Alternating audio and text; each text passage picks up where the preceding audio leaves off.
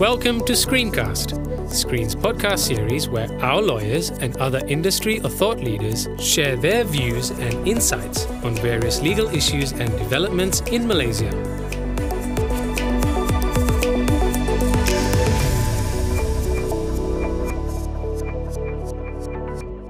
Hi everyone, this is Gui here, Gui Yang Shu, Senior Associate in Screen's Intellectual Property Department. And today I'm joined by... I'm Melissa Long, partner in the Intellectual Property Department of Screen. And the both of us work principally with IP disputes. And I guess we're here today to talk about IP challenges in social media. What title did we sort of decide, or what theme did we land on? The legal cost of going viral? Yeah, I think that's going to be the title of this podcast episode. But don't be surprised if it's something completely different when it comes out. All right, everyone? No, but I mean, it's going about and talking about the legal cost of social media from an IP perspective. I mean, of course, we're always usually dealing with copyright issues. We're talking about it from both the fact that copyright owners, IP owners want to, it's that tension between wanting to control or not control IP rights, what happens in that instance, and then going viral or wanting to use social media to that effect. Yeah, exactly. And then, of course, there's this whole other, I suppose, challenge about the fact that people are using social media and very often not even very aware of, any IP implications, IP risks. And what does that really mean? Are we living in a world where it's basically just free for all, and that means that the laws need to catch up, or basically that people need to calm down? Yeah. We're aware that almost everybody these days can be an influencer, and a lot of people do want to be influencers, but people don't really pause to think whether they can do the things they're doing from a legal perspective and what the costs and implications are. I think for today, we're going to be focusing predominantly on the most hot and popular social media app among the kids these days, TikTok. Melissa? I think that's very good that you're going to be the one that's, introducing me to these concepts. I don't have TikTok. Yeah, so I profess that I am a consumer of TikTok quite a bit. So I guess from the starting point, everybody knows TikTok as being this app where, a lot of people will dance to a popular song or even lip sync to a popular song. That's kind of like people's traditional idea of how people use copyrighted music, copyrighted works on TikTok. But it's really evolved beyond that.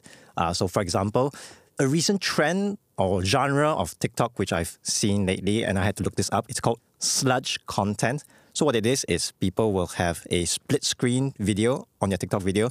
On, let's say, the left half is a video of themselves baking, so step by step, baking a cake. But on the other side, the second half of the screen is something completely unrelated. Let's say a popular clip from a TV show, let's say Friends or How I Met Your Mother, and both are being played in the same video together. Do we know how they, does someone basically just go hunting around the internet to figure out what bits they want? Why the proliferation of it now? I guess it's because people just want to find whatever hits home and people enjoy watching, and some people enjoy watching, popular content and having that nostalgia of watching popular shows. I suppose my question is really, is it easier? I don't use TikTok, right. But is it easier now to basically get snippets to splice content together? So if you compare to the past when it was just, like YouTube and Facebook and all that, back in the day, if you wanted to create popular content, you really had to kind of be, all right, I am a YouTuber. This is kind of like what I do. This is my career. And you have to download specific software licenses and really download all of these clips, download all of these music and splice it all together. You really had to have quite a bit of effort and skill and investment into both time and resources to really make something that's viral and that will go popular. But today, from a software perspective, yes, at least. Okay. Precisely, and even an editing skill perspective. But today, with social media, especially with TikTok's own editing functions in the app, Instagram's own editing functions in the app, it makes editing so much easier.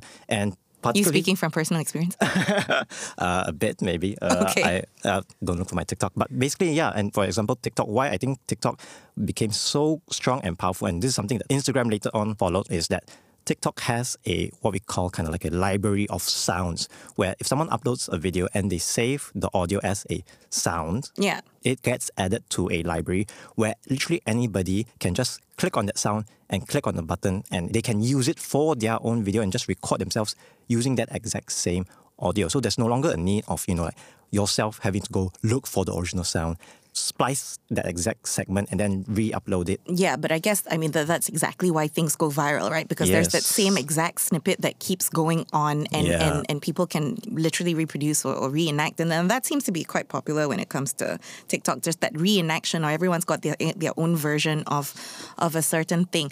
And actually, I was reading up about the history of TikTok, and I think they have this library of sound because they originated, or they bought a company that was essentially a sound library. Yeah, and it was originally meant to be a karaoke company. So the I see. idea was initially for people to just, like lip sync along, but it's evolved so much beyond that. So like even today, there are people that, like they might have a video of their own home tour of their recently renovated house, and they use a popular song that's going viral right now. And so just like that, it's kind of completely unrelated, but it's using a popular, viral, and definitely, copyrighted sound for their background music.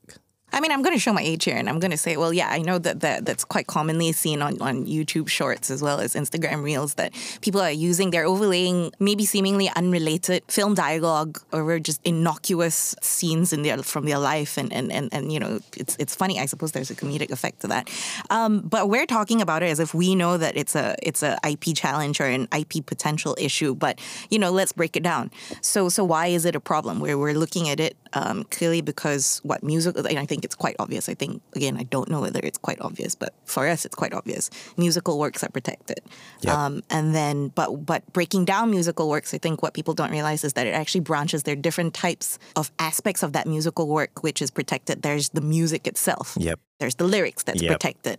There's the sound recording that's protected. That's right. And then obviously in different countries, there might be more, there might be less, But as a basic idea, most countries will protect the music, the lyrics, the sound recording. And the thing is, each of these separate rights could potentially be owned by someone different. The sound recording could be owned by the record label. The lyrics could be owned by the original composer. The music from a different artist. All of these rights are vested in somebody. And strictly speaking, the purpose of copyright is that I, as a copyright owner, I have a monopoly, essentially an exclusive right to, let's say, reproduce the work, to distribute it, to perform it in public. So the issue is, I think it's safe to say that most people, when they post something on TikTok, on Instagram... Or they reenact. Or they reenact. They don't, go to those copyright owners and ask, hey, can I use your song? Hey, can I use your clip for my own video? I think it's safe to say that nobody really does that. But I mean, again, then it comes back to that point, right? You're saying that there's a repository of sounds, there's a library of sounds. Maybe people use TikTok and think, hey, if it's in the library, it's there. I didn't put it up. Someone put it there. I can pick it. Surely TikTok's solve this problem, and they're the ones who are providing it to me. That's a great point. So yes and no. Yes, because TikTok has signed some licensing deals. Are we sure about that? Yes, we're sure about that. They have signed some licensing deals with, for example, some music publishers and some record labels. Well, that's what the newspapers report anyway. Yeah. But the thing is, that can only capture so much of their musical repertoire. For example, literally right now, if today we were to upload a clip from this podcast episode and we were to save you and my audio as a sound, someone could then use that as a sound on TikTok and, reenact what we're doing or just overlay it on some other completely unrelated video. The worst is if they have a React, exactly.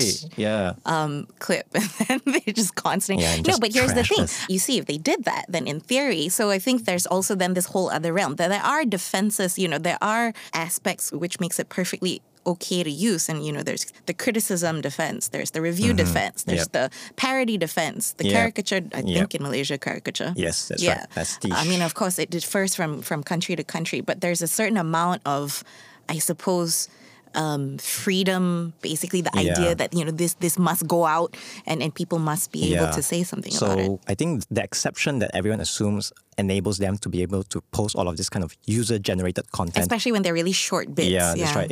It's the defense of what we call here in Malaysia fair dealing. I think the more popular term that everyone's heard of is fair use. Because of the States. Yeah, so that's an American doctrine called fair use. Here in Malaysia, we call it fair dealing. So the whole idea of fair use/fair dealing is that if the use of a work is for a fair dealing purpose, and usually there are some factors. For example, if it's for a non-commercial use, the use is transformative. Usually, user-generated content would fall under this defense, and you would be exempt from copyright infringement. Well, but not just because it's transformative. I mean, derivative works are, in fact, can still infringe, right? You might sing a song and then you recite the lyrics of the song. It's still a reproduction. It's still an issue. Yep, exactly. Yeah. But I think for most users, so for example, if I just record myself dancing along to a popular choreographed routine from a K-pop idol, upload that on TikTok, most of the times that kind of usage would likely qualify for a fair use, fair dealing defense. But well, no, but we've got that issue in Malaysia because there's a question whether fair dealing in Malaysia is exhaustive and it's limited to these certain defenses of, for example, for criticism, for review. They all need to be credited appropriately and you need to demonstrate that you've not used more than you need to for that purpose, that's right? That's right. Yeah. Or, for example, thankfully, in the legal sense, that there are some legal exceptions for use in cases and precedents and things like that. But the idea is fair dealing, fair use such a wide concept that, I think most people have this assumption or this concept that if I'm not making money from it, it's okay for me to use. Not making money like directly, no one's paying me directly for it. If I'm not a big corporation, using this for some promotional... If I'm not an influencer with more than 100, I suppose, followers. Is it followers still? Yes, it's still followers, subscribers. But that brings us back to kind of like the title of our podcast, right? The legal cost of going viral. The thing is, anybody can go viral these days, and after going viral, you can become an influencer. And being an influencer is a legit career these days where you can make millions. That's where this whole kind of fair dealing, fair use defense becomes really murky, really blurry when the line between a commercial and non-commercial use gets so intertwined. Right, because in this idea that, the content will live on forever, and you build your... From the content creator's perspective, they are making this content to a certain aim, and that aim could be, I'm not saying everyone wants to do it, but could be in order to generate a certain identity and a certain commercial, viable, sellable, marketable identity. And that's off maybe the content of belonging to someone else. And I think here's what's the really interesting thing that maybe people don't often appreciate. You can create content and you can own content. But still infringe. Yes, that's right. Yeah. So the thing is, in a perfect world, everyone would, make sure that they clear their copyright before using someone else's content to generate their own content. Yeah. Yeah. But the thing is, not everybody does that. So, which comes back to the question whether it's still safe nonetheless because of some exception or some defense in the legislation. But on the other hand, if you look at it from the flip side, you could also say that the content creators, some of them, there is also the legal cost of the fact that they benefit from going viral. Some of them might have this purpose of going viral. And to the some of them maybe publicly announce it on their social media that, hey, by all means, you can use whatever. And I know we were just talking about this example of how Grimes has said that she's quite happy to share royalties with anyone who uses her work in an AI song, for example. So I think, a lot of, especially... But she did set a rule. Yep, she did set a rule that you can't use it for any toxic lyrics or sing along to very hateful, bigoted propaganda kind of music. Something along those lines. So that's really clear. She's made that really clear. But I'm sure there are many instances when someone might put it up and say, well, let's see how it does, get benefit or be quite happy to go along with if one of their songs goes viral or for example, that sort of thing. But then at what point is it? Is it right? And again, whether legally or morally, is it right that at some point they've basically let this out there and I'm just going to wait and see when I'm going to clamp down? So to take an example, I think a lot of small-time indie musicians like to do this. They'll try to post a clip of the chorus of their song, and in the hopes that it will go viral, in the hopes that a lot of people will use it and repeat it and, for example, we're stereotyping, but I'm sure it happens. Exactly. And the idea is that they're not gonna, stop anyone from using it because they want to go viral. They want it to become popular in the hopes, so they sacrifice kind of this short-term profit of the licensing fees, royalty fees, whatever, in the hopes that they become big, people discover them, go on their Spotify, buy their albums and all that. But like you say, if let's say they do make it big, and then they go back, a few years and start taking action against every person who, when they were still a small indie artist, start taking action against each use of their copyrighted song. Or, I'm even extrapolating from that. For example, you're someone who, and you put it out there, you're quite happy for your fans to follow along with the trend. But, someone you don't like then participates in the trend. And that's when you decide. The fact that copyright gives you this whole ability, and right now, because it's just not very clear where, these defenses are going to go, I think, can you then take action against this one person that you don't like, but for everyone else, you've sort of, by not doing anything, are you tacitly consenting? Yeah, it is complicated, right? Because there is the commercial side of not taking action. There is a commercial benefit to it, but then there is also a commercial disadvantage to it when someone uses it in a way that you did not want or don't want to be associated with. For example, I think when Trump was popular and everything, I think he used some Bruce Springsteen music, and then Bruce Springsteen came out. Said no. Yeah, exactly. And he does not agree to license any of his songs to the Trump campaign, to the Trump organization. So stuff like that, But if everyone else uses it, well, whether with license or not, then this kind of selective prosecution in a sense, whether then there's an argument that you've basically acquiesced for certain types of use, if you that again, there's no clear answer. That makes things a bit more difficult, I suppose.